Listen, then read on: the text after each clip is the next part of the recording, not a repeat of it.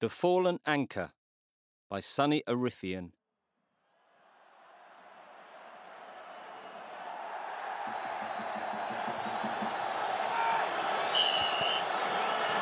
Did you hear that whistle? Could you feel that electricity pulsing through the stands? Had you tasted that acrid cloud of wet turf, sweat and heat spray? Or caught the silent trajectory of fermented hops and urinal cakes descending through the air like parachute mines from above? If you're out there listening, then I need you to know that there's been a murder. Somewhere, a man is lying cold and lifeless on the newsroom floor, and all the while, you have been living your life, as it were, in blissful complicity. You knew the victim well once, didn't you? You'd opened your door to him, and he'd addressed you from your armchair, 6 o'clock sharp, no doubt. Well presented, clean-cut and mildly mannered. The sound of his voice alone was enough to fill you with a warming sense of assurance. He never failed on his promise to return after those messages, and he always saw himself out, provided you were 100% sure whether or not you needed to take the big coat with you the next day, of course. He'd been there to lament with you when disaster had struck, to trade a wry smirk whenever he'd shared something anecdotal or amusing, and to beam when something had touched your heart, as it clearly did his too. He'd watched you grow from when you couldn't engage or interact to when you could, but had no time in the world for him. And finally, when you had embraced him as confidant in your later, more refined years, he'd shared your outrage, your admiration, your grief, and your pity. And yet, one morning, you'd awoken to realize that he was expendable. And when he'd disappeared without a trace, nobody had seemed to notice. Not even you. Going out in 5, 4, 3... And now, all oxygen appears to have been robbed from the stadium as they emerge from inside the tunnel. The crowd rises in one stupefied mass, whilst the pieces take their places on the game board by themselves. A queen's head, and they'll be running into the wind. Might the weather be a factor? What's it going to take in order to get them over the line, you wonder? Well, as soon as we hand it over, we'll need to take it back, of course. And that's going to take tenacity. I suspect they'll want to hold on to it. So we've got to show them that we want it more than they do. When we do get it in our hands, there's no use simply standing around with it. In a word, execution. You know, the same as before, only much more of it. Execution. I know a little about that.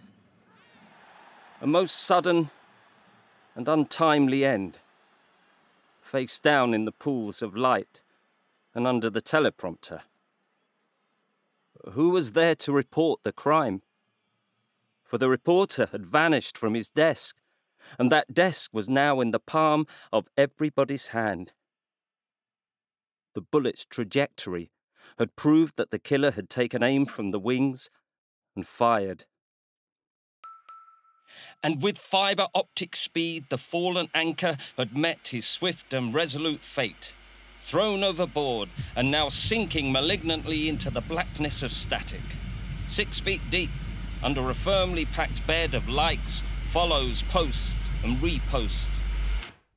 By the time that the feeling had returned to his fingers and toes, something was not quite right. The victim found himself in the middle of a field, cordoned off in white lines and emblazoned with corporate insignia, removed from his post and reduced to the sidelines, his cries now drowned out in a cacophonous flurry of team pride, a cunning pride that marauds and dives deep into the sacred Sundays of those that shout at their radios from verandas or sneak updates from phones under set tables many, many miles away. Proof, if anything, that irony is a fate tantamount to death. The casualty had not only been forced to forfeit his name, but the killer too now assumed his identity. With the airwaves asphyxiated and constricted with the viral scourge of vloggers, influencers and trolls, the fallen anchor was locked out of the conversation he had initiated all those years ago. Finally, with the opposition conceding prematurely, the home side triumphantly releases its foot from off their necks as the clock inescapably plunges into garbage time, and it's all come down to this moment. Steam billowing from his shoulders like an overheated engine, the hero with the black tape around his locks wipes his mouthguard on his sleeve and blows his nose on the pitch before leaning in to give the final word, as those riding the city-bound bus, those mending their roof from a ladder, and those crammed in the stands all lean in closer and closer still, hoping to gain some revelatory insight into the penultimate play.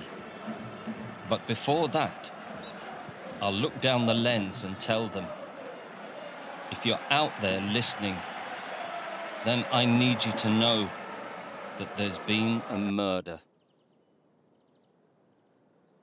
The Fallen Anchor, written by Sonny Arifien, read by Keith Sparrow and Aidan Nightingale, directed by Connie Crosby, with sound recordings by Phil Innes.